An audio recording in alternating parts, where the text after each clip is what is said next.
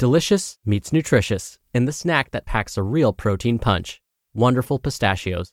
Each 1-ounce serving of Wonderful Pistachios has 6 grams of protein, giving you over 10% of your daily value and making Wonderful Pistachios one of the highest protein nuts. But perhaps more than that, I love all of the flavors they have. Their sea salt and vinegar ones are my favorite when I'm craving that flavor but want to keep it healthy. But that's just the tip of the iceberg.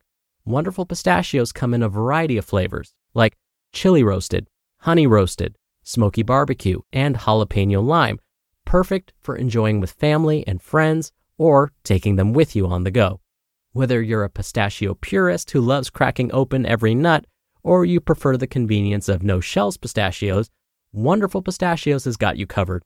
Grab Wonderful Pistachios and elevate your snacking game today. So fill up with a healthy snack when hunger strikes. Visit wonderfulpistachios.com to learn more. That's wonderfulpistachios.com. This is Optimal Health Daily, episode 1635. Balanced, not clean. Simple strategies to eat better, by Leah Genders of leahgendersfitness.com. And I'm Dr. Neal. Welcome back to Optimal Health Daily, or welcome for the first time if you're new here. This is the podcast where I act as your very own personal narrator and read to you from some of the most popular health and fitness blogs online, and always with a bit of my commentary at the end. Now, I'm sure you're very excited to hear today's article, so let's get right to it and start optimizing your life. Balanced, not clean. Simple strategies to eat better, by Leah Genders of leahgendersfitness.com. I scrolled across this hashtag on Instagram this week, and it spoke to me. Hashtag, balanced, not clean. What does this mean, balanced, not clean? Eating clean has become the popular way to eat healthfully, but what does it mean to eat clean? There is no one definition of eating clean. Some will tell you that it means to eat unprocessed foods from nature. Great, we could all use a little more of that. Some will say it means to remove dairy and grains from your diet, while others claim it means you need to eliminate animal products. What does it mean to you? It's okay to have your unique definition. We are all individuals and may respond to food in different ways. You should strive to eat in a way that makes you look, feel, and perform your best, whatever that means for you. You don't have to label it. I prefer to not view food as clean or dirty and bad or good. Yes, some foods are better for your health than others, of course. But there are also some foods that are better for celebrating birthdays. Have you ever put birthday candles on a bowl of kale? No, because that would be weird. The key to living a healthy yet sustainable lifestyle is finding the balance between what is healthy for your body and what you enjoy. Celebrations, connections with family and friends, and special occasions are also part of an overall healthy lifestyle.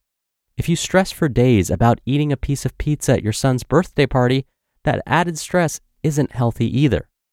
I try not to have such a narrow focus on food, but to expand my thinking to include an overall healthy lifestyle, not just a healthy meal. Turning down dinners with friends or eating alone because you don't want to explain your food choices to people could be an unhealthy behavior, even if the food you're eating is healthy for your body. Try to make the best choices possible with what's available at the moment.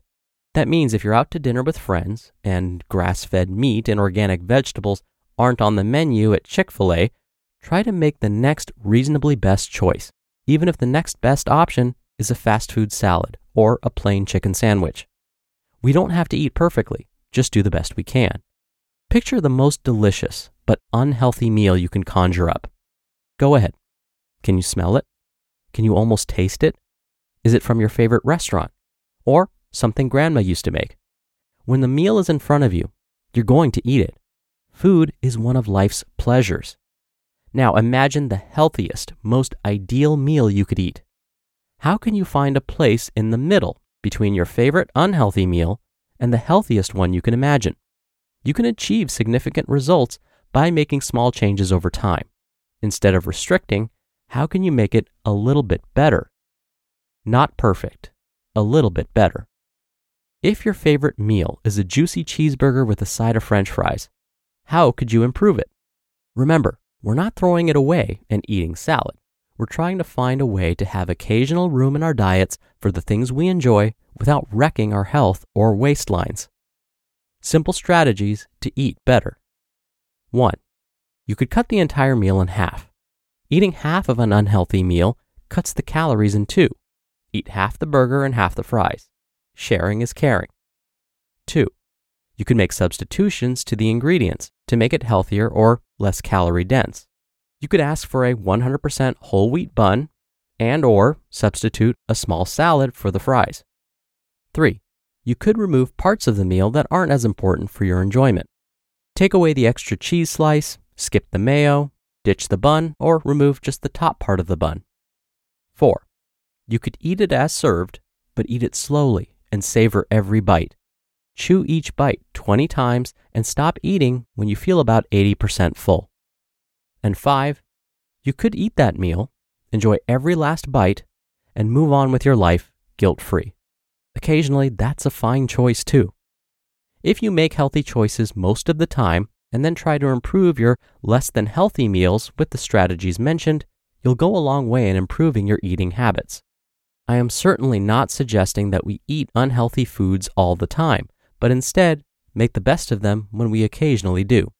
I look at every meal and think to myself, how can I make this a little bit better? Then I don't have to deprive myself of anything. I make the best choices possible most of the time, and after a while, the healthy food becomes the food I want to choose. The junk food loses its appeal. It's a more balanced approach to healthy eating. It helps us stay sane and on track.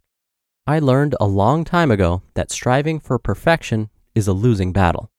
It's better to take a moderate approach over the long term than bounce from one extreme to the other.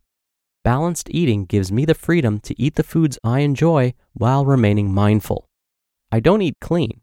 I prefer to say I eat balanced. What do you think? You just listened to the post titled Balanced, Not Clean: Simple Strategies to Eat Better by Leah Genders of leahgendersfitness.com. Dr. Neal here for my commentary. I appreciated Leah's balanced take on this clean eating idea. There's nothing wrong with wanting to put the best, most pure substances into your body.